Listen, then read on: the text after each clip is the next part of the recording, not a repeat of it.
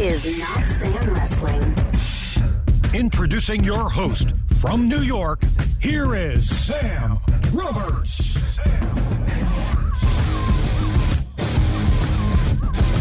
Welcome to Not Sam Wrestling. It's the last episode of Not Sam Wrestling of the year 2018, the year of our Lord, soon to be replaced by 2019, the year of our Lord.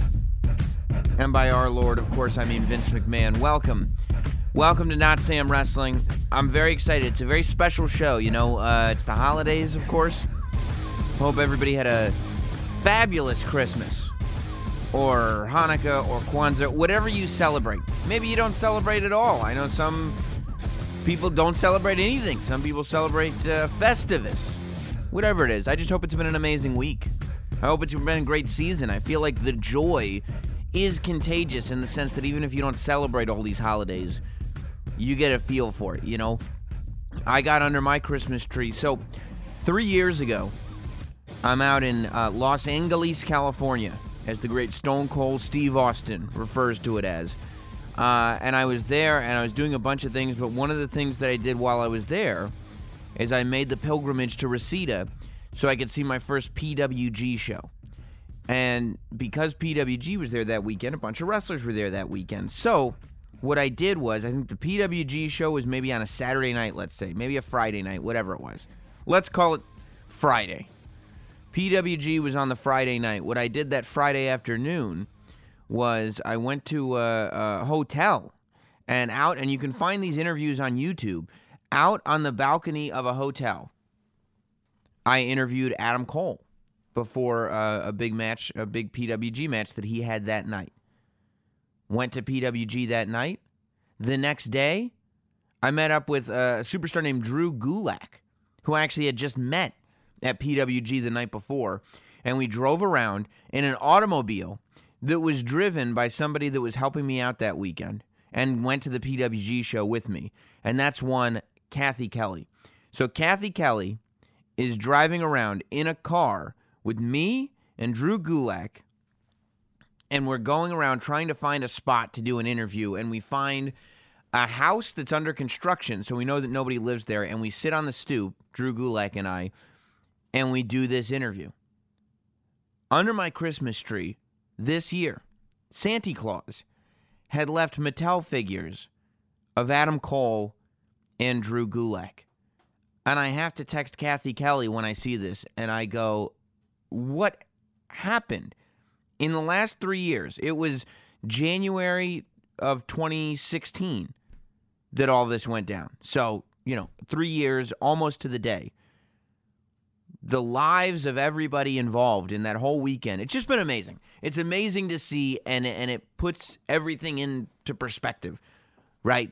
Just looking at the fact that who would have ever thought that we'd be here where not only Drew Gulak and Adam Cole have moved so far beyond doing interviews on hotel balconies and stoops of houses under construction, that they have PR people booking their stuff and action figures under my Christmas tree. It's an amazing time. And Santa also left me the action figure. I think it's been made fun of on some podcasts, but it's the WrestleMania John Cena in t-shirt and jeans. And this also has such significance to me because this is the outfit that John Cena was wearing when he was 2 yards away from me as I was in the audience screwing up in front of the biggest audience that's ever seen me on a WWE show during the WrestleMania kickoff show this year. So Santa thought I had to have that, and now I have it. It's an amazing time. It's an amazing time for WWE. It's an amazing time for pro wrestling in general. I mean, when you really break it down, as much as 2018 has been a crazy year in the world of WWE, it's been a crazy year in the world of NXT, and it's been a crazy world in the world of pro wrestling in general. And so I thought that this week, since it is the holidays, since it is approaching New Year's, it's the last show of 2018, instead of doing an interview and then a state of wrestling where we go through the top 5 stories, blah, blah, blah, this would be the day. Today is the day that we go through what I believe are the top 10 stories in the world of pro wrestling for 2018. So here it is. This is a special episode, 2018's top 10 stories in the world of wrestling. And, by the way, this entire podcast will be available on my YouTube channel as well. You'll be able to watch this whole show, not just on Patreon like normal, but on YouTube as well for free. Of course, you'll get it first at patreon.com/NotSamWrestling, but the visual of the entire show will be available on YouTube only for this show. Then we're going back to Patreon and building that paywall back up. But it's 2018 for only a couple more days, and I'm in a giving mood. So let's get into it. Let's talk about what a year 2018 was. You know, over on the Not Sam Wrestling Instagram account, I put up a graphic and I opened this up to people. I said, give me your suggestions, because as the year goes by, so much happens. We tend to forget everything. And so, you know, I wanted to make sure that I had multiple voices contributing. I reached out to some friends. I put the thing up on social media. I scoured through websites and YouTube channels just to kind of figure out what people were talking about at several points throughout the year. And what I think that I've come up with is, for me, the list of the 10 stories that moved the needle more than just about any in wrestling and will have ramifications, for the most part, that go into 2019 and beyond. We saw a lot of table setting, I feel like, for the future across the board in wrestling, and we'll talk about that, I think, a lot as the show goes on today. But we start the number 10 item on our list of the top 10 stories. And by the way, WWE, you know, we won't have a traditional state of wrestling today, but they did not slack off on holiday episodes. There is a lot going on in the Christmas Eve and the Christmas Day episodes of Raw and SmackDown. I mean, way more so than most holiday shows, from a new U.S. champion to Daniel Bryan coming out and interrupting the R-Truth Santa segment, to the announcement that McMahon-a-Claus made, to all kinds of stuff going on. So if you were with family and you skipped Raw and SmackDown this week, get over to YouTube or Hulu, or wait for it to come out on WWE Network, whatever you do to catch up. But make sure you catch up on Raw and SmackDown this week, because very eventful shows that are definitely worth taking a look at. But this whole year has been eventful, and that's what we're here to unpack. The number 10 story on my list is really the last month to 2 months of WWE. And the number 10 story is the Raw ratings slump. The Raw ratings slump, one of my big criteria for my top 10 stories was stories that everybody was talking about in the wrestling world and that start to permeate outside the wrestling world. And this is a story that started to permeate outside the wrestling world. At the end of the year, people were coming up to me that don't necessarily watch, and you know that's a big thing for me. I really pay attention to people who used to watch, that are kind of aware of WWE but don't watch week to week. When those people come up to me and talk to me about things, that's when I know that things are really penetrating the culture. So, Raw ratings, people were coming up to me and they were going, Sam, I heard Raw's not doing that well in the ratings. Is that true? And you'd have to go into this thing, well, it's a different time, blah, blah, blah, but that is true. One of the main reasons that it is the number 10 item on my list, and that it's on my list at all, is not just because it was such a talking point this year, at the end of the year, but because of what it led to, okay? I mean, let's think about it. It became such a real-life story that first, WWE had to use it in their storyline. I mean, and I say had to use it. I'm sure, they have a choice, obviously. They don't have to. But it was such a strong talking point that WWE chose to make it a part of their show. Seth Rollins comes out and he's yelling at Baron Corbin while Baron Corbin is still the general manager of Raw, saying that nobody's watching the show, that Raw ratings are down because you're doing such a bad job. And that's when you start going, whoa, everybody really must be aware of this, because now they're taking storyline and having it explain the real life of what's going on with Raw. And people have got 100 reasons, by the way, why the Raw ratings were down at the end of the year. The 3-hour thing, I definitely think is more of a con than a pro, but I think most of us have thought that for a long time. You know, I don't think that it's a matter of needing new talent on Raw personally. Maybe doing away with the general managers is a good idea. You know, that sort of formula of having the authority figures that the good guys are trying to battle against is pretty played out, regardless of how well you do. It's been done. You know, I don't think that Mick Foley, for as a Hall of Fame level of performer as he is, he deserves every ounce of gold in that ring. And I'm talking about the ring that's on his finger for being in the Hall of Fame. You know, I don't think his role of general manager goes down. It's not, for instance, when Mick Foley was the commissioner of Raw, just because of the way the commissioner was positioned, that's like a classic. Mick Foley is general manager of Raw, meh. Kurt Angle is general manager of Raw, meh. Baron Corbin is general manager of Raw, meh. It's one of those things where, you know, just because of the way the stories are told now, and just because we've seen general managers and you know, commissioners and presidents and all this stuff for as long as we've seen it, it's played. Plus, everybody knows the McMahons are controlling everything anyway. So I do think that getting rid of the general managers is a step in the right direction. I don't think that we need new talent necessarily. What I do think we need is to focus on creating great stories for the amazing talent that's there. WWE is in a position, I believe, where there is more talent on the roster than they've ever had. It's just a matter of finding ways to show that talent off and really start to focus. And maybe part of it is there seems to be a little bit of people taking precautions in terms of pulling the trigger on certain talents. And it's almost like it's any talent. Like, we don't want any specific superstar to become too big, but it's kind of like you have to allow them to, you know?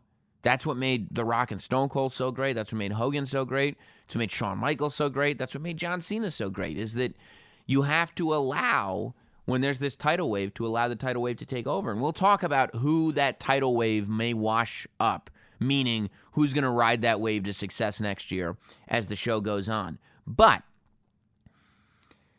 the WWE have acknowledged it, not only with the Baron Corbin thing, but with the returns of all of the McMahons as television characters, including Vince McMahon. And we saw on SmackDown, Vince McMahon was, again, a big presence in backstage vignette spots on SmackDown. And I think that that's the way it should be. I think that Shane and Stephanie should be on-screen authority figures on Monday Night Raw, coming to the ring, doing the whole thing. I think Vince McMahon should be the voice of SmackDown. Vince McMahon should be the voice of authority on SmackDown. I think that that's the way to do it. But one of the big things that's come out of this is Vince McMahon showing up in a Santa outfit on the show and announcing to the world, let me just scroll through, announcing to the world a few things. This week on Monday Night Raw, you can see him snoozing in his chair, McManta Claus, saying that John Cena was coming back, which I think we all kind of knew would happen. But this was the big announcement that people have been talking about for a long time. And a lot of people have wanted it. A lot of people are just interested in it as a conversation. But it looks like it's going to happen, according to Vince McMahon, in a Santa outfit. And if you can trust anybody, it's Vince McMahon in a Santa outfit. Listen to that. How about this one? Coming this year, we're going to have new tag team champions of the women's division. No. And then, which way this goes, but and on top of that, how about this? Next week here on Raw, it's New Year's Eve, and it's going to be a steel cage match. So it's almost an aside, right? He's plugging the other stuff that's going on next week on Raw, and that's cool. You know, we got to get people tuned in. But the announcement is officially made. In 30 seconds of a pre-recorded vignette with Vince McMahon dressed as Santa Claus, we get the official announcement. In 2019, and that's a big reason why this story is number 10 and on my list of top stories of the year. Because we get the official announcement that women's tag team championships are going to be crowned. We are going to have tag team champions of the world in the women's division. And I saw Sasha and Bayley going crazy on Twitter about it. I saw Mandy Rose and Sonya Deville going nuts about it. I saw the Iconics going nuts about it. And that's great. And, of course, Mickie James did point out that this is not technically the debut, the launch of the Women's Tag Team Championship. It's the relaunch, because there was a Women's Tag Team Championship a couple decades ago that went by the wayside extraordinarily quickly, but it did exist. The WWE, WWF Women's Tag Team Championship did at one point exist. To be fair, Mickie James is right, but it's been a long time, and certainly nowhere near this era have we ever had anything like that. I don't think most people watching wrestling today, I can safely say, remember the women's tag team division with championships in WWE. Now, there's a couple things at play here. I feel like this has been in the making for a long time. I think that the reason that Sasha Banks and Bayley did not have a big rivalry this year is because they said, well, maybe we want to do women's tag team championship. I think the reason why Mandy Rose and Sonya Deville, their sort of breakup has been teased, but you haven't pulled the trigger on it, I think is because if they do actually have a women's tag team championship, they want to have at least a few established female tag teams, which I think is right. Here's my issue, and here's been my issue with it since the beginning. I don't think either roster, Raw or SmackDown, has enough women on it to make it tag team championship, I don't want to say worthy, but I just don't think that there's enough women on the rosters right now individually to make it so that it would make sense, because, you know, if you've got a women's championship match, that's 2. You've got a women's tag team championship match, that's 4. Now you got 6 women.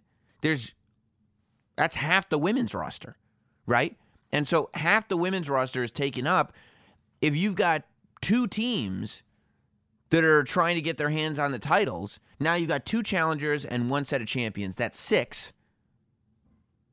1 woman trying to go after the women's championship, that's 8. You're left with very few options. You're going to run out of matches quickly, is the point. And look, I'm all for bringing more women on board. Absolutely. But I think that as I've said before, that the women's division should be concentrating on finding more stories for the women than necessarily titles. You could say that what this means is that we'll have the women's tag team championship go between the rosters, meaning there's 1 women's tag team champion and they go on Raw and SmackDown. And I think that that will probably be the way it works out, just because the number of competitors, right?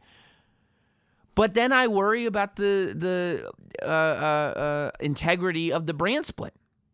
Then I sit there and wonder, well, you're now getting to a point where you've got the women's tag team championship that goes between Raw and SmackDown. You haven't really separated the McMahons, so you've got the McMahons in charge of both Raw and SmackDown. So authority figures are the same. The women's tag team champions are the same. You have to imagine that when SmackDown goes to Fox, that's going to be a major, major, major, major deal.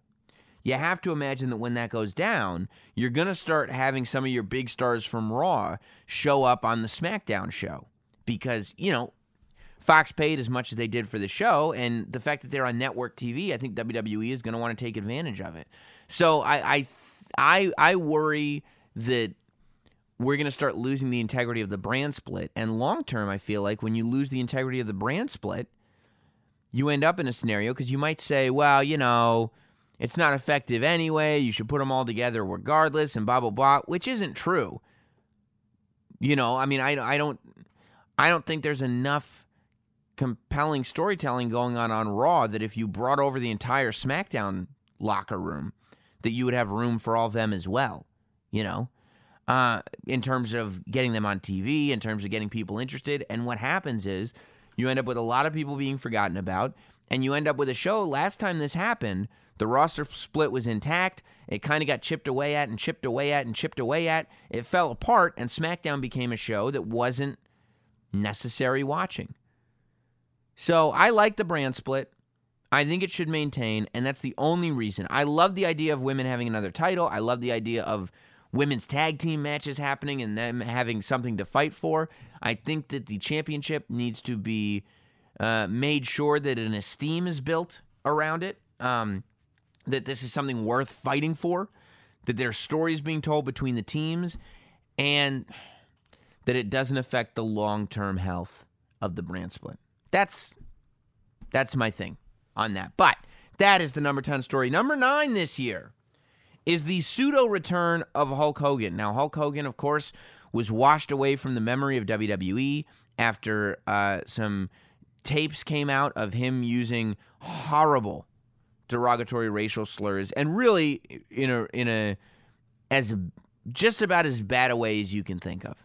You know, if you heard the tapes or read the transcripts, there's not a lot of justifying that you could do for Hulk Hogan's behavior on those tapes. He went away. He was washed out of the Hall of Fame. You know, he was taken off the website, the whole thing. But this year, he made a surprise appearance backstage at a WWE pay-per-view. He apologized to all of the talent, spent a couple minutes shaking hands, kissing babies, whatnot, and then he was gone. Some of the performers were ready to forgive. Some of the performers didn't care. Some of the performers not ready to forgive. You know, and I respect that the WWE allowed all the performers to speak out on Hogan however they saw fit. You know, it was no secret which superstars were not ready to welcome Hulk Hogan back and were not happy to see him back in that building and didn't think that he had learned anything or apologized the way that he should have. I like that WWE allowed their superstars to say this stuff publicly on Twitter and whatnot. But not only that, but he came and at Crown Jewel, he made a surprise appearance as the host, which really just meant that he came out and cut a promo in the beginning of the show. But it was significant because it was the first time that Hulk Hogan had been in a WWE ring since all of this controversy. He's back in the Hall of Fame. He's on the website again. They're selling Hulkamania t-shirts on WWE Shop. They haven't gone crazy with it. They're just selling the classic Hulkamania shirt in red and in yellow. And that's it. They haven't had new action figures come out of him. He wasn't in the new video game this year. It's a very slow rollout of Hulk Hogan. But the point is, a relationship has been reformed.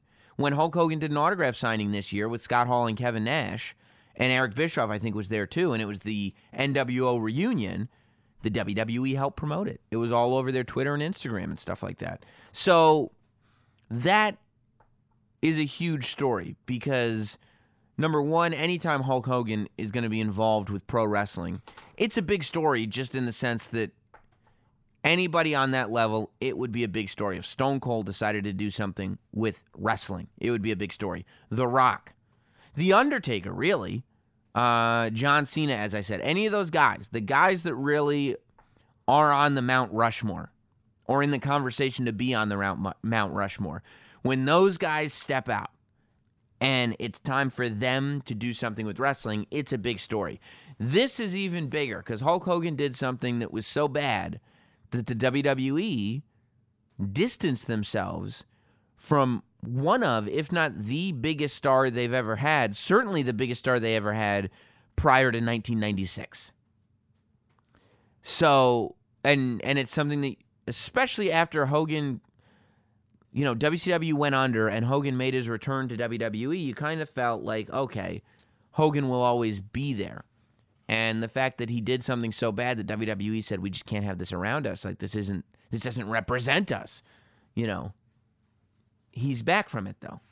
And it's a big deal. You know, I think that, I personally think that Hulk Hogan benefits more from his relationship with WWE than WWE does from their relationship with Hulk Hogan. I'm sure they're going to be able to capitalize on the relationship, but you know, I just think that the WWE has grown so immensely in the last however many years that if Hogan were never to show his face in a WWE ring again, WWE would be absolutely fine. It would be tough for Hogan, but WWE would be absolutely fine. All that said, when people do bad things, I'm okay forgiving them unless they do it again. If Hulk Hogan does not participate in the behavior that he once participated in, and he says he doesn't anymore, and it's been years, and there's no evidence of him participating anymore, that's fine for me. But I'm just one man, you know, that's just my personal opinion as an individual. The question is, will he be at WrestleMania this year? You know, he tweeted out or said to TMZ, or he made some kind of statement about going and being back in the WWE family and going to Crown Jewel and going to WrestleMania. It will be interesting if the WWE decides to bring him to WrestleMania 35, to bring him to New York, to MetLife Stadium, to, I should say, New York, New Jersey, and see if he goes there. Maybe he'll just be at the Hall of Fame ceremony. Maybe he'll induct somebody. Maybe he'll just be sitting in the audience, you know? Who knows what the plan is for WrestleMania? Because, for instance, if The Rock ends up at WrestleMania and he'd prefer not to have Hulk Hogan on the same show as him just because of the bad PR, I think The Rock could probably get that done. And I think WWE would be smart to go with The Rock on that one. He's the one that I think is bringing the eyeballs to the show. So, it will be interesting, but who would have thought in 2018 one of the biggest stories of the year is still Hulk Hogan? And I think this will be a bigger story in 2019 when we see what his relationship with WWE is, what it entails. But, you know, I think the fact that the door was even open to crack this year is big enough to make my list of top 10. Number 8. The number 8 story, I wasn't going to put it on the list until I read it in the Instagram comments. This is one of you, WrestleBotch, who, by the way, WrestleBotch is one of the great Instagram accounts of 2018. It's amazing. But WrestleBotch, and it is fitting that WrestleBotch would suggest this one, tweeted that this should be on the list, and this made my number 8, okay? So this, technically, to me, is a bigger story than Hogan or than the Raw ratings tanking and the announcement of the return of the Women's Tag Team Championship, and that is the Titus slide. It was the greatest Royal Rumble, and probably the most noteworthy thing to come out of the greatest Royal Rumble was Titus World Slide. It's still being talked about. Gallows and Anderson just premiered a new show on the WWE Network called Botch Club, where they did an investigation into Titus World Slide. I remember I had Corey Graves on my radio show, not the wrestling podcast, the radio show. That's how big this botch was. The Titus slide is one of the 2 biggest wrestling botches of all time. The Titus slide is right up there with the Shockmaster. And I think the Titus slide might even be a bigger singular botch. Now, the Shockmaster is a bigger botch-worthy story because it affected poor Fred Ottman's career for the rest of it. Titus World Slide, though, was a moment that everybody got immediately. A man running to the ring, slipping, falling, and disappearing under the ring is funny in any language, in any country, to any person. Whether you're a wrestling fan, whether you're not a wrestling fan, whether you're man, woman, child, whatever. Seeing this moment works for everybody. 39 men. And the leader of Titus Worldwide. There he is. That's a long ramp to run down. By the way, on the Botch Club show that is on the WWE Network, I loved it. I would suggest you guys watch it. They have footage of him in gorilla position before he comes out. And the producer's telling him to rush, not to waste any time getting to the ring. That I guess, they're trying to pick up the pace on this thing. So the producer's telling him to run to the ring, and he's going, no problem. And then they show the reaction that they had in gorilla position after all this happened. It was great, but here you go. He's had dinner with many princes and very important people, and he just... Oh, my God, what the heck? That's also how you know Corey Graves is a good person, because you can hear he doesn't laugh until Titus starts to move. Because Corey Graves, and again, this is how big this story was. We talked about it. I had Corey Graves on my radio show on SiriusXM, not the wrestling podcast, the mainstream radio show, and said, I want you to watch you watching this for the first time. And the video's up on the YouTube channel. But he was saying that there was a moment where it was like, oh no, I hope he's okay, because there are those steel beams holding that ring up. If you slide into one of those, you're paralyzed, right? But when they see Titus is okay, just embarrassed, that's when the laughter starts. He's had dinner with many princes and very important people, and he just... Oh, my God, what the heck? What did Titus just... believe what I just saw. Did that really happen? Oh, my God. Oh, my God. Did that happen? Yes, it did. Yes, it did. Yep. There he goes. He disappeared. And apparently Titus was fuming when he got back in the ring and just started wailing on everybody. If you watch that clip again and go to the WWE Network and find it, you can see Titus is just hammering everybody that he comes into contact with because he's so mad about what just happened. But I feel like that clip will live forever. I watched that clip on the New York Post. I saw it everywhere.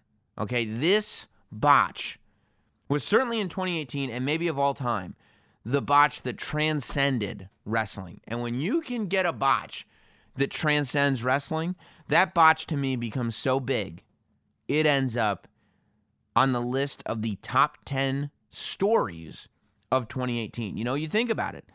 The Hulk Hogan thing, that's a big news story. People outside of wrestling were talking about it. Even the Raw ratings thing, big news story. People outside of wrestling were talking about it. This is another one. You saw it in newspapers. You saw it on the news. People coming up to you. What happened with this guy who fell under the ring or something? Oh, well, let me show you. And there's nobody you could show that clip to that wouldn't laugh.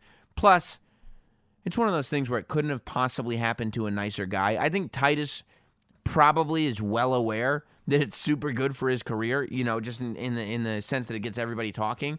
That went down in April of this year. And it's still like only, 7 other things beat it. It was the 8th best moment of the year for me in the world of wrestling and the 8th most important moment of the year. And if Titus had just run to the ring and gotten in there and participated in the Battle Royal, nobody would have left the greatest Royal Rumble talking about Titus O'Neil. They would have been talking about Braun Strowman, who won the Battle Royal. But because that went down, that's what became the headline, and Titus O'Neil's name was everywhere. So it's not terrible news for Titus O'Neil.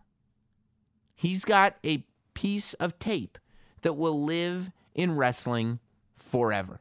And it went down this year in 2018. The number 7 story. We leave WWE and we go over to NXT. The number 7 story of the year is the story of Tommaso Ciampa and Johnny Gargano. So this, to me, and I guess because it's on NXT and maybe NXT has a few less eyes on it than WWE does, I don't know. You know, NXT is a weird thing because it doesn't have the eyes on it that WWE does, which is for the better, I think, because, you know, everybody's able to be a little bit more free because they're catering to a more of a niche fan base. But it doesn't get the mainstream eyes. However, it also, I don't think, gets the credibility that independent organizations get, that Ring of Honor gets, that New Japan gets, that all these other places get. When we talk about the big things happening in wrestling, so often NXT stories are not what comes up. And to me, the storytelling between Tommaso Ciampa and Johnny Gargano, better than anything, any one story in WWE, in Ring of Honor, in New Japan, anywhere. Personally, I would rather sit there. If you came to me with a DVD and you said, I've got a DVD for you, and I'd say, listen, old man, I'm a young kid. I don't watch DVDs anymore. Give me a digital copy or something. He said, okay. If you came to me with a digital collection and it is the story of Johnny Gargano and Tommaso Ciampa in 2018, or the story of Kenny Omega and Okada, 2016 through 2018. Which one do you want? I want Gargano Ciampa, personally. I think that the Gargano Ciampa story plays out more like a perfect movie than any other story in wrestling for a very long time. I mean, I think people should be talking about Gargano Ciampa on the Hogan Savage level of storytelling. And this is kind of what happens. No matter how good the storytelling is, when it doesn't climax at WrestleMania 5, maybe it never goes down as being as big of a story. But to me, no storyline, no story on the show beats this, Ciampa and Gargano. I mean, let's think about it. And it's told through takeovers, really. And I think, I guess part of it is that, NXT only runs so many takeovers, and the TV is not on the level of takeovers, but I feel like NXT basically runs like the old WWE used to run, in the sense that it wasn't about the TV necessarily. And there's some great stuff happening on NXT TV. I think NXT TV is actually very underrated. But it's these takeovers, and NXT put out, what's 5? 5 of the best wrestling shows of the year. And they only put out 5. They went 5 for 5 this year with takeovers, and a lot of that was due to the story being told between Tommaso Ciampa and Johnny Gargano. It starts in Philadelphia. It starts in January of this year, the night before the Royal Rumble. Of course, Tommaso Ciampa has been out with an injury for the better part of the year before. Gargano and Ciampa had been a tag team. Ciampa turned on Gargano, but was injured at the time, so there was never any payoff or anything. So he just kind of disappeared. Meanwhile, Gargano went through a bit of a losing streak and then came out of it and became one of, if not the biggest good guys in NXT. We go to TakeOver Philadelphia, and I was noticing at the time of this recording on Wednesday of this week that the match that I'm about to talk about was getting some love, and it's the first time I've heard about the match since it happened, for the most part, just because so much went down after it. But that match is Andrade Cien Almas versus Johnny Gargano. What I want you to do is go in, when you're going and you're looking at, you go to the WWE Network, look at that Titus O'Neil thing, watch him hammer people when he gets in the ring because he's so pissed about sliding under it. Then go to TakeOver Philadelphia from January of this year and watch that Andrade Cien Almas versus Johnny Gargano match with Candice LeRae and Zelina Vega. I was about to say Thea Trinidad. Zelina Vega getting involved in everything. It was just so well done. I remember watching that show, and, it was before 2018 did to takeovers what 2018 did to takeovers. 2018 brought a whole new level of expectation to takeovers, and they have not disappointed yet. It was the street fight in Philadelphia between Adam Cole and Aleister Black. And that was the second to last match. It was that match and then the championship match going on. And I said, I think I was sitting with Maria Menounos at the time. And I said, well, I don't know how the main event, quote unquote, is going to compete with that. I said Adam Cole and Aleister Black just stole the show. There's no following that. There's no way that Andrade and Johnny are going to be able to come out here and follow that. Not only did they follow that, but they beat it. They stole the show and had one of the best matches of the year. I think the fact is that if you go through the best matches of 2018, you could pick pretty much any Johnny Gargano takeover match, and you could put all of them on that list. That's how good it is. But you have this amazing match where it can go either way. We don't know. This could be Johnny Gargano's crowning moment. This could be whatever. Johnny Gargano ends up losing, but he gets the standing ovation anyway because he had the match of his life. And as he's leaving, out comes Tommaso Ciampa to everybody's surprise, and he turns on him. He turns on him, and you can't believe what you've seen. We've been following these guys from the time, they were both in the Cruiserweight Classic, believe it or not. They were in NXT, but they were not even officially signed to NXT. They were guys that were still on the indies, but also doing NXT. It was before the NXT business model. Excuse me. It was before the NXT business model became what the NXT business model became, and they weren't winning all the time, Then they end up forming a tag team together, DIY, and, people loved them. But the Authors of Pain took him out. Ciampa turns on Gargano. Ciampa goes away with an injury. He comes back, and in Gargano's moment of weakness, stomps all over him. We flash forward to WrestleMania weekend, TakeOver New Orleans this year. And we have the what was it? It was the match where NXT had their hands off of it. It was the not the undisputed match, but I think you know what I'm talking about. You guys are probably going crazy in your cars or in your at the gym right now, wherever you are, going crazy. It was the unsanctioned match.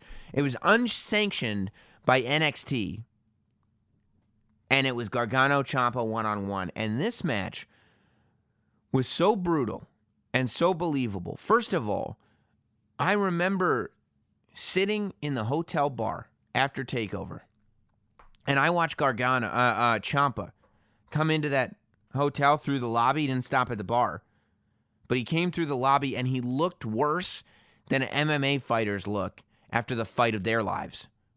You know, I mean, it was real life. It was to the point where I'm watching it, and I'm backstage at that show, and I'm watching on the monitor. The entire NXT roster is glued to these monitors watching this match.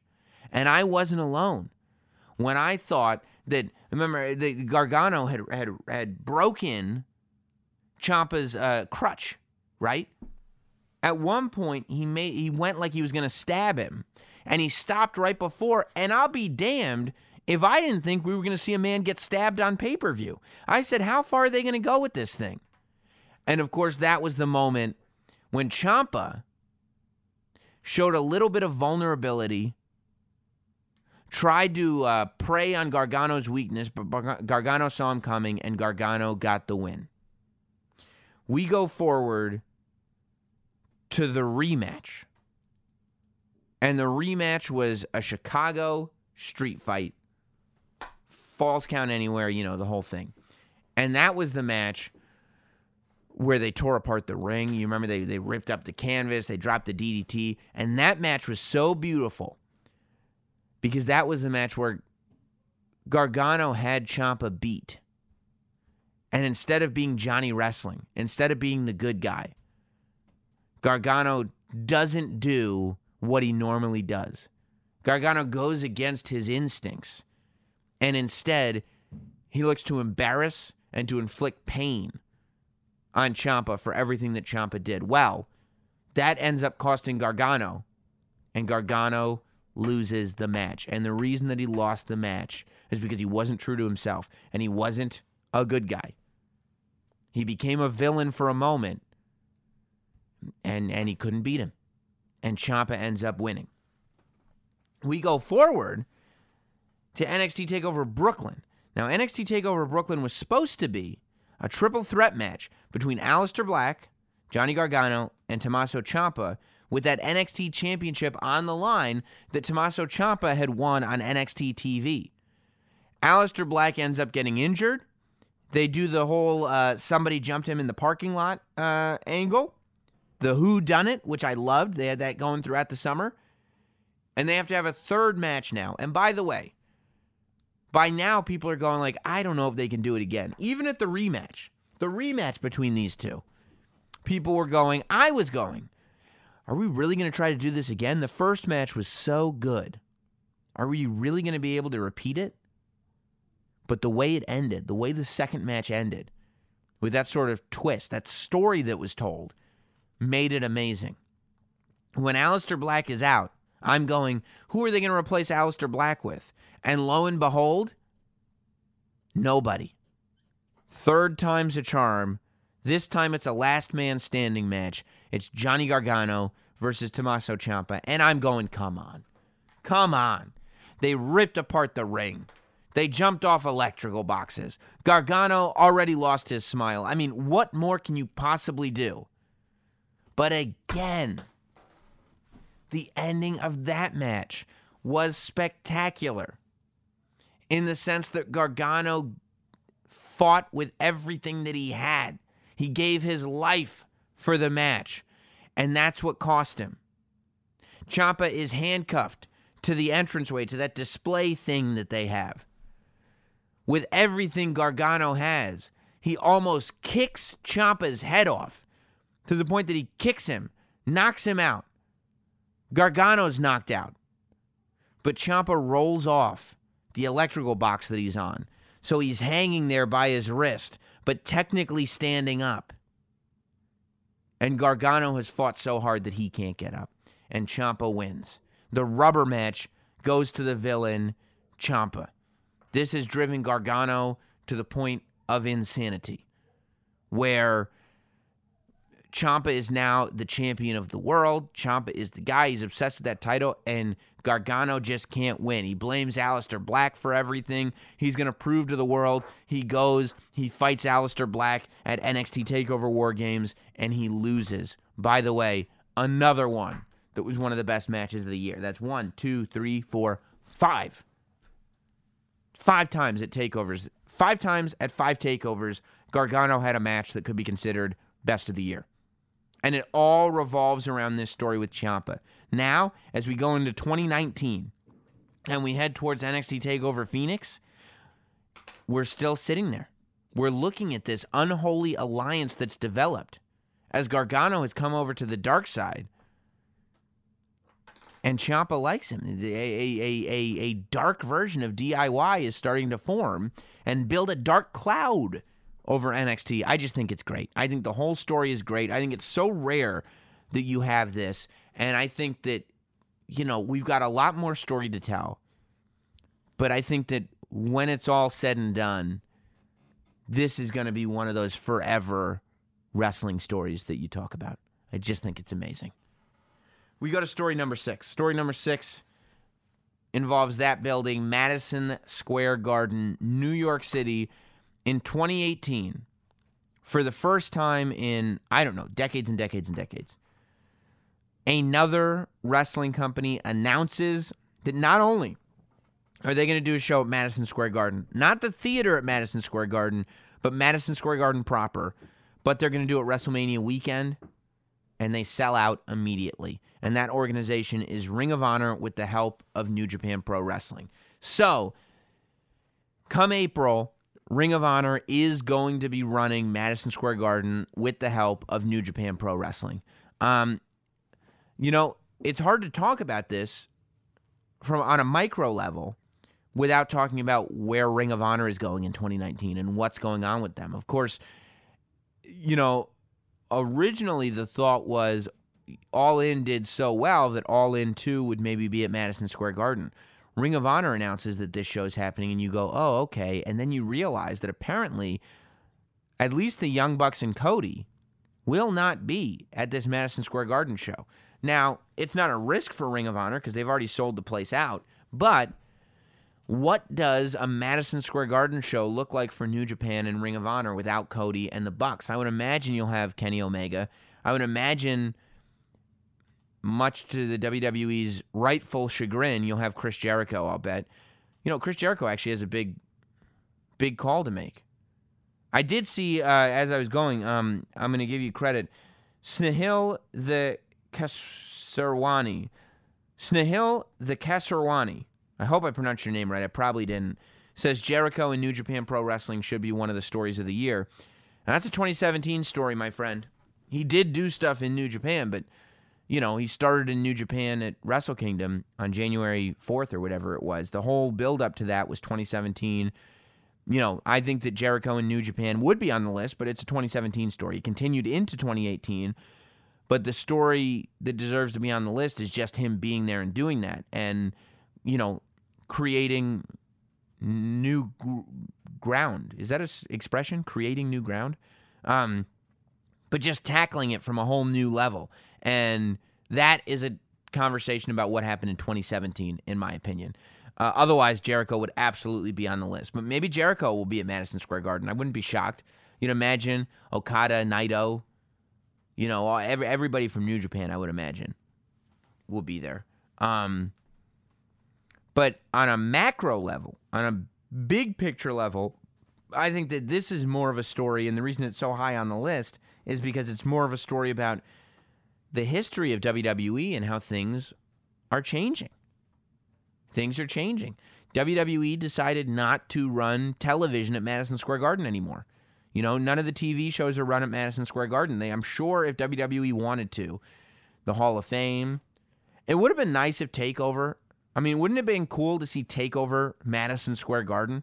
Because that's probably what they would have named it. They wouldn't have even called it TakeOver New York. It would have been TakeOver Madison Square Garden because it would have been so significant that NXT was running a pay-per-view at Madison Square Garden. But business is business, you know. You can't do that. And Barclays is an amazing venue. And if it makes more business sense to run out of Barclays, it makes more business sense to run out of Barclays. But what you're doing is sacrificing Madison Square Garden for potentially another company to run that place, and that's exactly what happened. I don't know if WWE thought that it would never happen or if WWE just didn't care. You know, there is a possibility that WWE doesn't care all that much because they're running 4 nights at the Barclays and MetLife Stadium that weekend. It's not like it's a direct competition, right? But it is a big deal. I mean, I'd care if it was my building, but who knows? Who knows? It's a huge deal in the wrestling world that this is happening. It's a huge deal. You know, as much of a big deal it is that an organization like Ring of Honor is running Madison Square Garden, and this is unfortunate for Ring of Honor because, you know, they're doing it with New Japan, obviously. But the real story, and the reason that it's number 6 on my list of top 10 things that happened in wrestling this year, is because WWE isn't. You know, because a wrestling show that's not WWE is coming to Madison Square Garden. That, to me, is really my big story of the year. As far as number 6 goes. That is what the Madison Square Garden story is all about. That wrestling is going to be there, and it's not WWE. And I don't think any of us, especially East Coasters, grew up thinking that that would ever happen. Now, I don't actually think that it's like bad news for WWE. I just think that it's a change, you know? And we just have to realize that things are changing. You know, it's interesting. It's not that different from WWE showing up and running their TV on TBS, except for the fact that there wasn't another station for Crockett Promotions to go put their wrestling on immediately, you know, and compete with. You know, it's kind of it's kind of similar, except I think that the East Coast will embrace Ring of Honor and New Japan being at Madison Square Garden because there's so many wrestling fans here. Plus, it's WrestleMania weekend, which means half of the people in Madison Square Garden won't even be East Coasters. They'll be Eastern Europeans or whatever. There'll be people from all over the world that are here to see that show. And let's be honest, WWE is responsible for getting the people to New York that weekend. You know, there's not very many, if anybody, flying to New York from other parts of the world to see Ring of Honor and New Japan at Madison Square Garden. There are people flying all over the world to see WrestleMania in New York. So, you know, you do have to credit that. Although New Japan does get people to fly in from all over the world for Wrestle Kingdom. So it's not unheard of. Let's move on to story number 5. And story number 5, you know, it was interesting. As I was making this list, the top 5 was really, really tough for me. My original list, before I even thought, when I was just jotting things down, number 5 was actually my original number 1, believe it or not. And it went all the way down to number 5, because once I got the 10 stories that I wanted to do, it was hard to justify the 4 above this not being in the top 4. My number 5 story is Ronda Rousey comes to WWE. Ronda Rousey, not only in the sense that she's a big star and she came to WWE, but what she's done. You know, I think that the jury was still out on her when she first got here. She showed up as a complete shock to everybody at the Royal Rumble. She swerved us all. She said she was in South America filming a movie or something. Nothing about any WWE. And then she shows up at the end of Royal Rumble and she points at the WrestleMania sign as if to say, I'm going to WrestleMania too. Asuka, I know you're going. Charlotte, I know you're going. Alexa Bliss, I know you're going. I'm going too. And you go, whoa. And, you know, the jury was out on Ronda. You know, let's not lie. The jury was completely out on Ronda. People were not, and I think people were pessimistic about Ronda. And some of it was her kind of learning how to just conduct herself in a ring, whether it's just talking or whatever. Part of it was the fact that she's never actually wrestled in WWE. But the minute that she put on her wrestling gear, laced up her boots, walked down the aisle, and had her match at WrestleMania, where she teamed with Kurt Angle against Stephanie McMahon and Triple H, she's changed the opinion of the world. I mean, I went out to the audience for that match, and everybody there, first of all, leaving WrestleMania, one of the major consensusi was that Ronda Rousey's match was quite possibly the best match of the night. You know, people were talking about Charlotte versus Asuka. People were talking about the triple threat, the Intercontinental title triple threat match. You know, some of the matches, of course, got washed out. You're talking, you know, a squash match with John Cena and The Undertaker that still hasn't really been explained. Hopefully it will be before this year's WrestleMania. You know, the Shinsuke AJ match was good, not great, but the Ronda Rousey match defied people's expectations in the best possible way to such a degree that she made a believer out of everybody. And she went on. She has not had any bad pay-per-view matches whatsoever. She hasn't had any bad matches, period. But she's wrestled on most pay-per-views. She's wrestled on Raw. She's wrestled on house shows. I wish I had this statistic in front of me. I just thought of it just now as I'm talking to you. But if I had thought of it, I would have figured out how many matches Brock Lesnar wrestled this year and how many matches Ronda Rousey wrestled this year. Because it's not even comparable. Ronda Rousey, when she came in, people were comparing her to Brock Lesnar. Ronda Rousey is not the Brock Lesnar of the female division. Ronda Rousey is not a freak, not a monster who's brought in for special occasions as an attraction. Ronda Rousey is a role model champion for young women to aspire to be like. You know, and I think she's doing a really good job of it. I think that she's taken to like a fish does to water with the world of pro wrestling. I hope that she's in WWE for a long time. I think the WWE has benefited tremendously. I mean, after the Royal Rumble, everywhere you looked, people were talking about Ronda Rousey being in WWE. And people were skeptical when she said, you know, I've signed with WWE, because they still haven't said how long she's signed for. Nobody knows how many days she's signed for, nothing like that. But there was skepticism about how much time she was actually going to do. Meaning, not necessarily 1 year, 2 years, but how many matches she was actually going to wrestle. And I think that people have been pleasantly surprised by that too. I think just about every element of Ronda Rousey's run this year has been a pleasant surprise to even the most cynical wrestling fan. Now we're looking towards WrestleMania, and the match that everybody wants to headline WrestleMania, the match that everybody wants to close the show, involves Ronda Rousey. Ronda Rousey versus Becky Lynch is the match that everybody wants to see be the main event of WrestleMania this year. And, you know, I think that really, really goes to show how strong Ronda Rousey is. Because you could put it all on Becky Lynch if you want, but people don't just want to see Becky in the main event. People want to see that match specifically. And as you watch the back and forth going on social media, on television, on whatever, Ronda Rousey was hanging in there. Ronda Rousey, when we were looking towards Survivor Series, there is no doubt Ronda Rousey versus Becky Lynch was the most anticipated match on that show. That's why it was such a blow when Becky Lynch got taken off the pay-per-view. Becky Lynch versus Ronda Rousey was the most anticipated match on that show. But, and that was because not just Becky Lynch, but because Ronda Rousey was doing just as good a job at selling the fight as Becky Lynch was. It's the fantasy match that everybody wants to see now, and that's a hell of an accomplishment for somebody to walk in January, having never had a professional wrestling match, make her debut at WrestleMania, and have people clamoring to see you in the main event of the WrestleMania 1 year later. I think that that's amazing. I think 2018 has been the year of Ronda Rousey. I mean, you know, the everything about it has been a huge, huge success. And I think it brings mainstream attention to the WWE in the best possible way. And it shows off, you know, the athletic side of WWE. So I think it's all really, really good. Number 4 was also suggested on Instagram by @SDJ1890 over on Not Sam Wrestling on Instagram.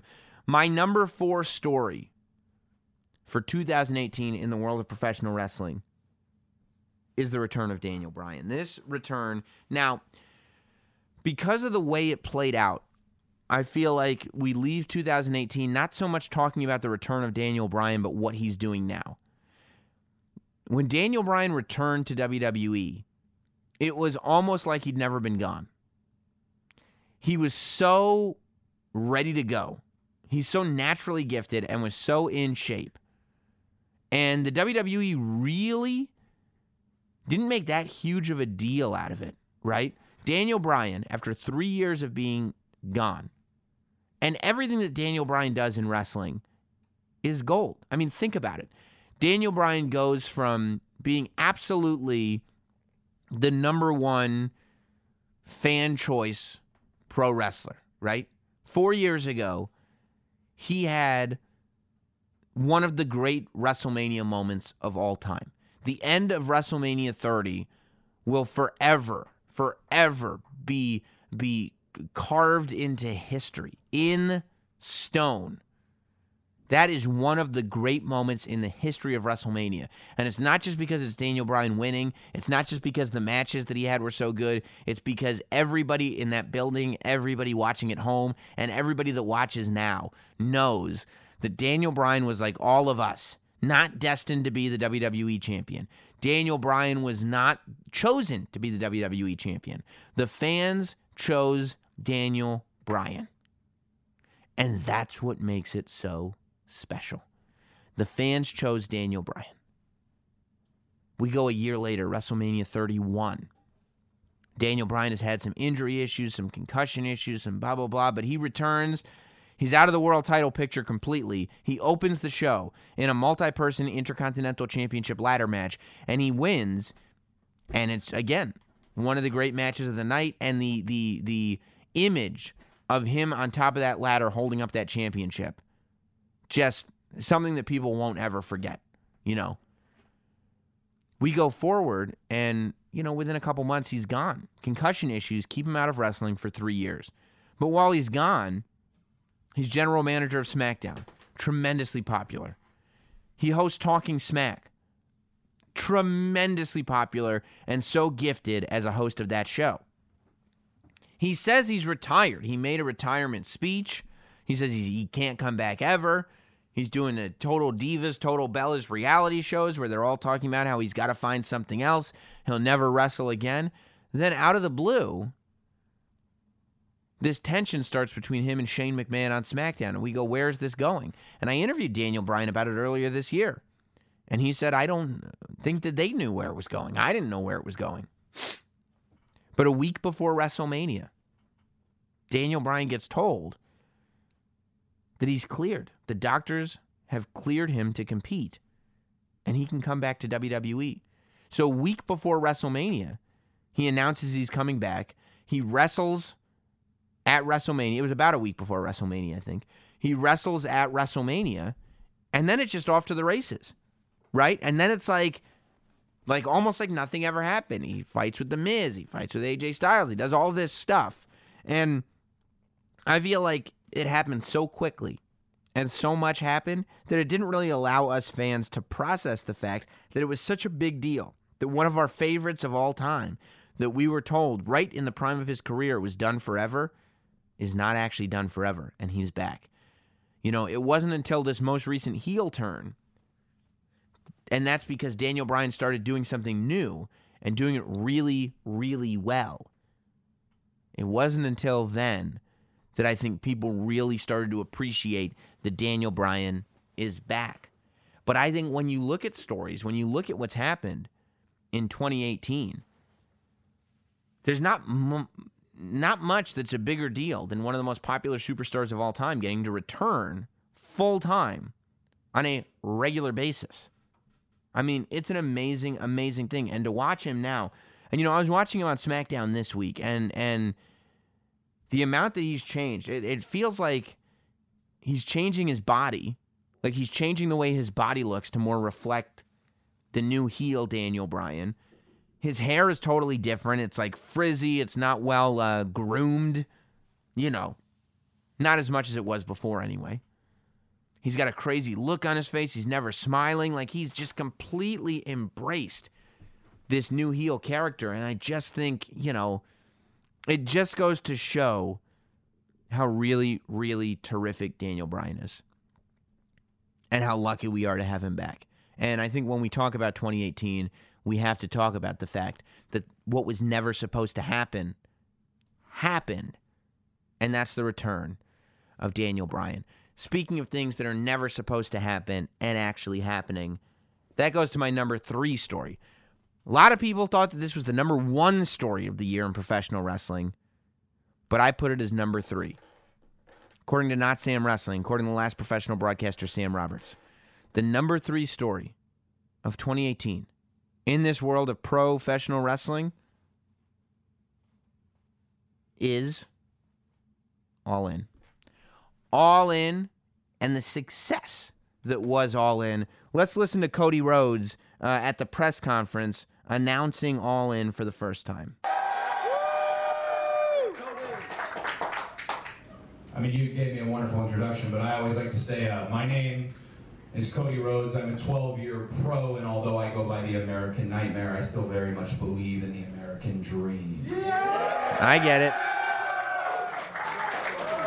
I believe that if you have a fantasy, a goal, whether it's vocational or whether it's personal, with the will, you can make it real. Today seems very real. And I want to tell you what All In isn't and what All In is. All In isn't about a bet. All In is about a feeling that I have in common with Matt and Nick Jackson, the Young Bucks.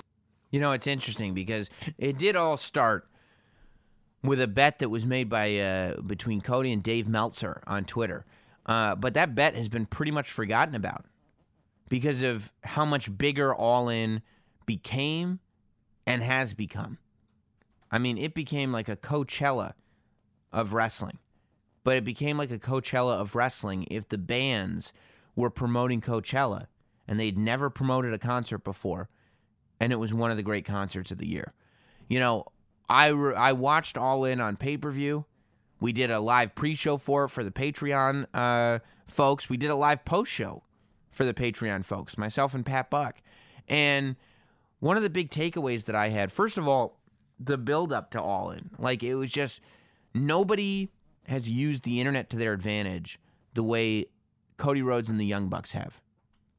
You know, I can't remember if it was Cody. Somebody said that Pro Wrestling Tees has become like the new NWA. In the sense that Pro Wrestling Tees, even though it's just a t-shirt website, is like the presiding body that connects all independent wrestling and wrestlers. And I think that's right. I mean, Pro Wrestling Tees has allowed people to independently make dreams come true. I mean, look at the merchandise that because Pro Wrestling Tees exists, that the Young Bucks and Cody Rhodes have been able to put out. You know, they're in Hot Topic now because of Pro Wrestling Tees. They're mainstream because of this. And then they come forward with All In. They have a pre-show that's on WGN America, real broadcast TV, and real pay-per-view, as well as iPay-per-view, but also cable pay-per-view. And I'm watching it, and I'm going like, this is going to be interesting because they've never put on a pay-per-view. You know, it's got to be a lot more difficult than it looks. I don't know. I've never put on a pay-per-view. But when you watch All In, and hopefully you DVR'd it or something, I don't know. I'm surprised they haven't put out a DVD or something of it that would allow people to cherish it for always. But, you know, it was pretty close to flawless. Not exactly flawless, but pretty close to flawless. Of course, people always point out, you know, here and there, maybe an audio thing here, an audio thing there, maybe the main event having to be cut short, blah, blah, blah, blah. But, you know, that happens on any wrestling show. The fact that they were able to pull off a pay-per-view that looked like it did, that felt like it did, that left everybody happy, that left everybody with this impression that there was a degree of professionalism that was being put into this show. That can't be understated. That's not an easy thing to accomplish. You know, they actually were able to tie up loose ends on pay-per-view from their YouTube show that I felt like, you know, and people, I feel like the people like the Dick Druids thing, for instance, or the stuff with Hangman Page and the cowboy boot and the phone and all that stuff. You know, you could write it off as being goofy, but as somebody who kind of here and there watches Being the Elite, I don't watch every minute of Being the Elite. I don't have time for it. But I try to keep up with what's going on, especially when All In was approaching and it was being used as something to promote some of the stuff that was going down on that show. It worked. You know, the Dick Druids didn't take away from the fact that many people on that show had amazing performances. The Dick Druids didn't take away from that. The stunts that happened, the Jay Lethal. We talked about Jay Lethal. We talked to him last week on the podcast. And he talked about wearing Randy Savage's jacket to the ring. And I think Jay Lethal said it best, that he didn't care at that point about what anybody who didn't like what he was doing had to say, because he was getting an opportunity that he never thought he was going to get, and he was taking full advantage of it. And I think that was everybody on that show, right? That was like fantasy camp for so many people.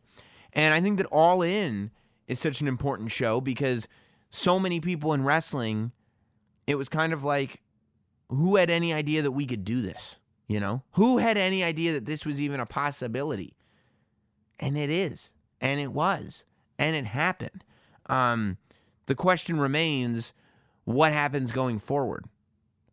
What happens with Cody and the Bucks? What happens with All In? Of course, Cody and the Bucks have filed trademarks on a lot of stuff. I think they just filed some more trademarks recently, but All In, too, All Out, All Elite Wrestling, blah, blah, blah. Now, look, I haven't heard about any arenas being booked, any TV being done, any wrestlers being hired specifically. I haven't heard about any of it. I would not be shocked if Cody Rhodes and the Young Buck registered a whole bunch of trademarks. So, number one, they would own it. And number two, nobody would see it coming when they showed up in WWE. I think there's still a huge chance that Cody and the Young Bucks show up at the Royal Rumble. I think there is an absolutely huge chance that that happens. And quite frankly, with the WWE sitting there going, it's time to change things, it's time to shake things up, it's time to do this, it's time to do that, I think having Cody and the Bucks invade WWE, not NXT, WWE, would be a great thing. It'd be a great thing for WWE right now. I think it'd be a great thing for Cody and the Bucks right now. You know, and I don't think Cody and the Bucks would sign anything long-term or risky, meaning if there was a real risk of the WWE killing their momentum or stopping their career or whatever, I don't think Cody and the Bucks would sign it. I don't think they'd sign up for it. Why would they? They don't have to. You know, I don't think that we should be worried about, well, if they end up in WWE, this or that. You know, I think it could be amazing. Now, all that said, we're going to have an announcement in January, apparently. I think that there's just as much likelihood or chance as we see some kind of All Elite Wrestling take shape. Whether it's televised, maybe it's going to be televised just on the Young Bucks YouTube channel. Who knows? You know, it's possible and it's doable, and it could be, if they get advertisers and everything, something that financially is feasible. But I think the world is their oyster right now, and the next move is going to be a big one for Cody and the Bucks. I can't wait to see what it is. And I have a feeling that whatever Cody and the Bucks do in 2019, at the beginning, whatever Cody and the Bucks do within a month, will probably put them right back on this list a year from now, the way All In put them as number 3 on this list. So you're sitting there going, Sam, All In was such a huge deal in the world of pro wrestling. What could possibly be number 2? 2 words. The Man. The rise of Becky Lynch. And maybe this is just because I'm such a sycophantic fanboy, but the rise of Becky Lynch for me is my number 2, almost number 1, number 2 story of the year. And that's because I don't remember a moment in wrestling that I loved in the last however many years as much as this one. Becky's proud of herself. She delivered. There's no doubt about that. If the man wanted to send a message to Ronda Rousey, she delivered loud and clear. The question is, will this annihilation continue Sunday at Survivor Series, led by what has become a... Becky at the top of the stairs, looking down at Ronda Rousey, bloodied and beaten, but unfazed. Goosebumps every time. Goosebumps every time. Look at the way her face is just smashed. She doesn't care. She's a fighter. Having Ronda Rousey in that armbar, God, do I want to see that match. Oh, I still want to see that match so much. Yeah, I mean, watching Becky, and this is another one. You know, you talk about Daniel Bryan. The Becky Lynch story is one that wasn't necessarily supposed to happen. To go from turning heel at SummerSlam and having it not really work. And by the way, I've read criticisms from people that go like, well, the only reason Becky is getting cheered is because she turned heel, and heels are supposed to be booed, so she did a bad job, so Charlotte's better. And it's like, well, first of all, enough with the Charlotte's better, Becky's better stuff. That's not what it's about. Becky has a special kind of momentum right now that it's not about Charlotte. Nobody has. Nobody has the kind of momentum that Becky has right now. Nobody. It's organic, it's fan-created, and it's deserved. And it's being taken advantage of by Becky Lynch. She's crushing it. She is absolutely crushing it. I can't wait to see how Becky storms into 2019 because, I mean, I almost, it would be tough to ever see Becky go down to where she was at. Like, let's be honest.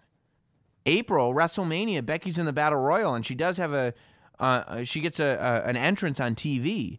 But Becky Lynch was doing nothing for a long time. Nothing. She'll tell you herself.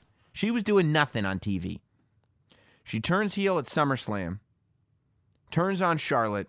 Everybody's cheering for her because it's what they've wanted to see out of Becky Lynch this entire time, and they saw it. There's about a month of weirdness where people are like, oh, are they going to boo Charlotte? Is Charlotte going to be the next Roman Reigns? Is Becky going to be the next this person? And no, here's the thing.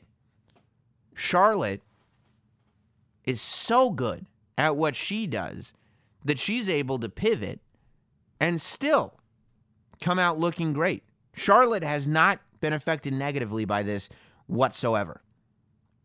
But to watch Becky Lynch become one of, if not the most popular superstars, male or female, in WWE in the last 4 months or so of 2018 has been like nothing that I've seen in super recent memory. It is similar to Daniel Bryan. It is similar to Stone Cold Steve Austin. It's similar to all that stuff. I got to get a The Man t-shirt. Enough of this nonsense. I already reached out to Chalkline, and I said, let me know when the Becky Lynch jackets are back in stock. I need one. I got to get a The Man t-shirt. I got to wait. Next BOGO sale pops up, I'm getting a The Man shirt, and I'm getting an Iconic shirt. Enough is enough. Let's stop being ridiculous. Becky Lynch gets my number 2 spot because that's another one where she was so popular. The people who don't like wrestling are going like, what's going on with Becky Lynch? It's really rare that somebody is so popular that people say like, whoa, I keep hearing about this woman. I keep hearing about this Becky Lynch. And I go, no, not the woman, the man. I love the man. I love everything about what she's doing right now. I just think Becky Lynch, straight fire, as Becky Lynch would say. I hate to end on a down note, but the number 1 story, it would be hard not to make this the number 1 story. The number 1 story is the horrible news that we got from Roman Reigns this year.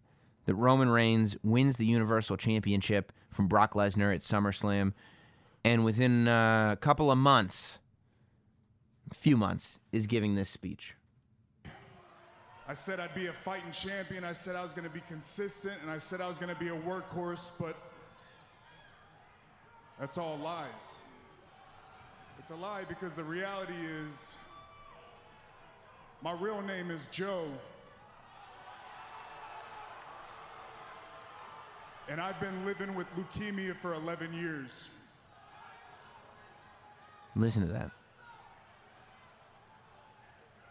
And unfortunately, it's back. And because the By the way, I hope whoever was yelling what after that. Like, I hope you're sitting there realizing, like, watch that clip again. I hope you're out there listening to this podcast right now. You scumbag, you. That's your legacy in this thing. Yeah, I mean, we've never seen anything like that before. I mean, just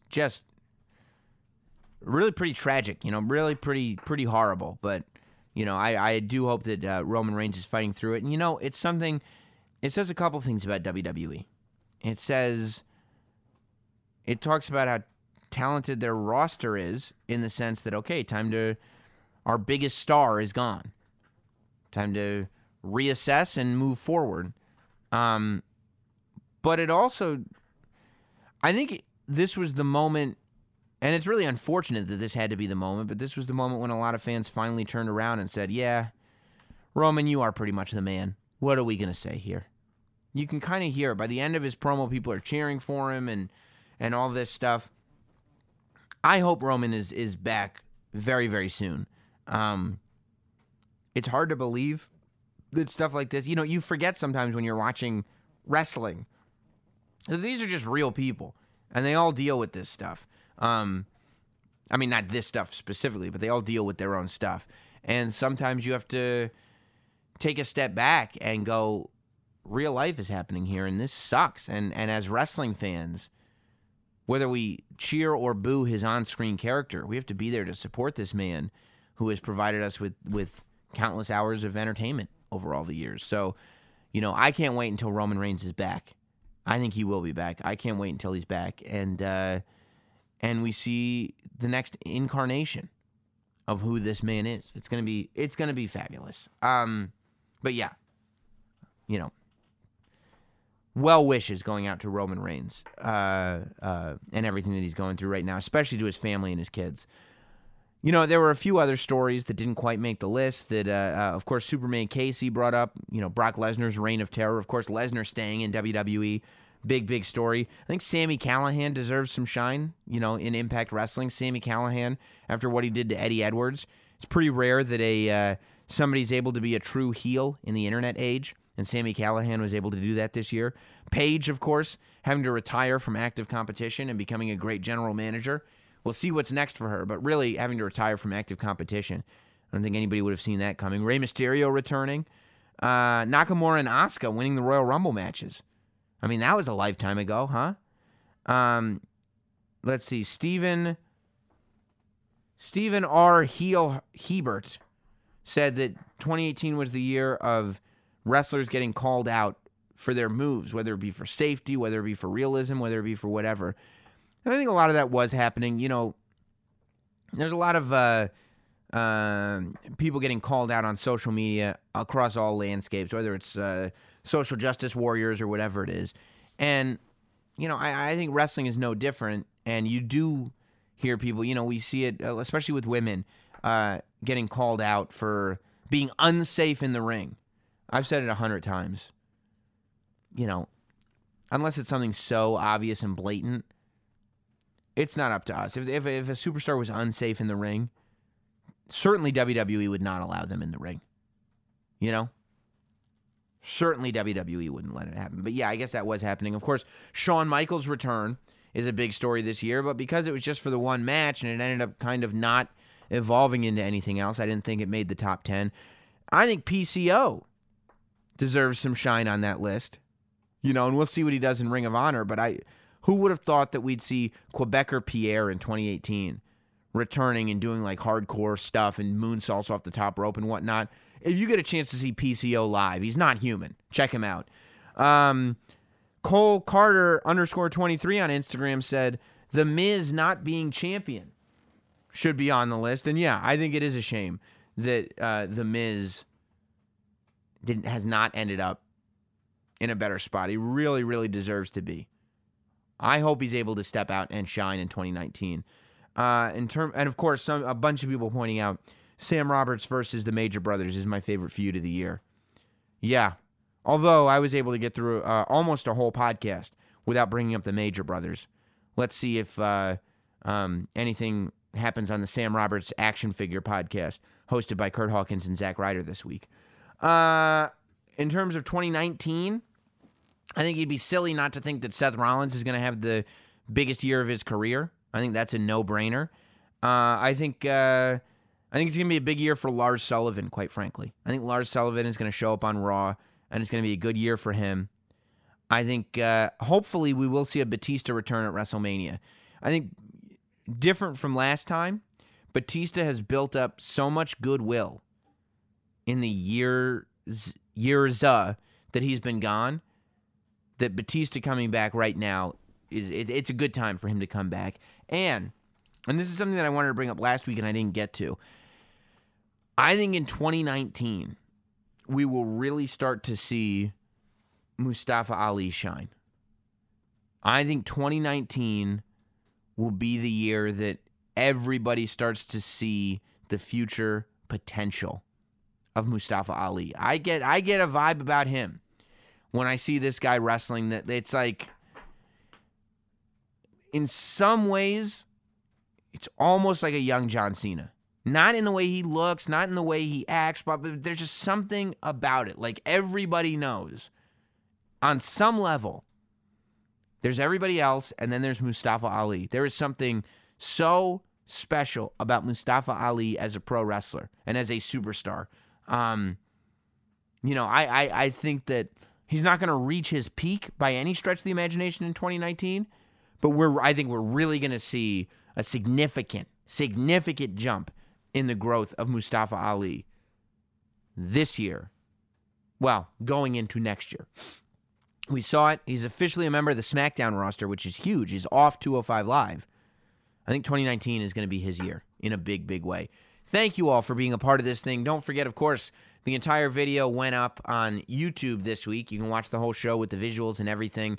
But every week, the State of Wrestling segment, the interviews, everything goes up on video, audio early, ad-free, the whole deal over at patreon.com/NotSamWrestling. You can be a Not Sam shill at patreon.com/NotSamWrestling. We also just uploaded on Christmas Day, we uploaded the Captive Audience show. I made my wife, Jess, watch In Your House Mind Games in real time. You can watch along with us as I try to explain to her why it's the best In Your House of all time. She doesn't watch wrestling. She doesn't even know what In Your House is. It's a great show. You're going to enjoy it. You can only hear it at patreon.com/NotSamWrestling. Let me know what you thought of this list. Of course, notsamwrestling@gmail.com and notsamwrestling on Instagram are the best ways to get in touch with the show. Not Sam across all forms of social media. Have a happy, healthy, safe New Year. We'll see you. Goodbye, everybody. Thanks for listening. Follow at Not Sam on Twitter, Instagram, Facebook, and YouTube. Rate, review, and subscribe. This has been Not Sam Wrestling. Not Sam Wrestling.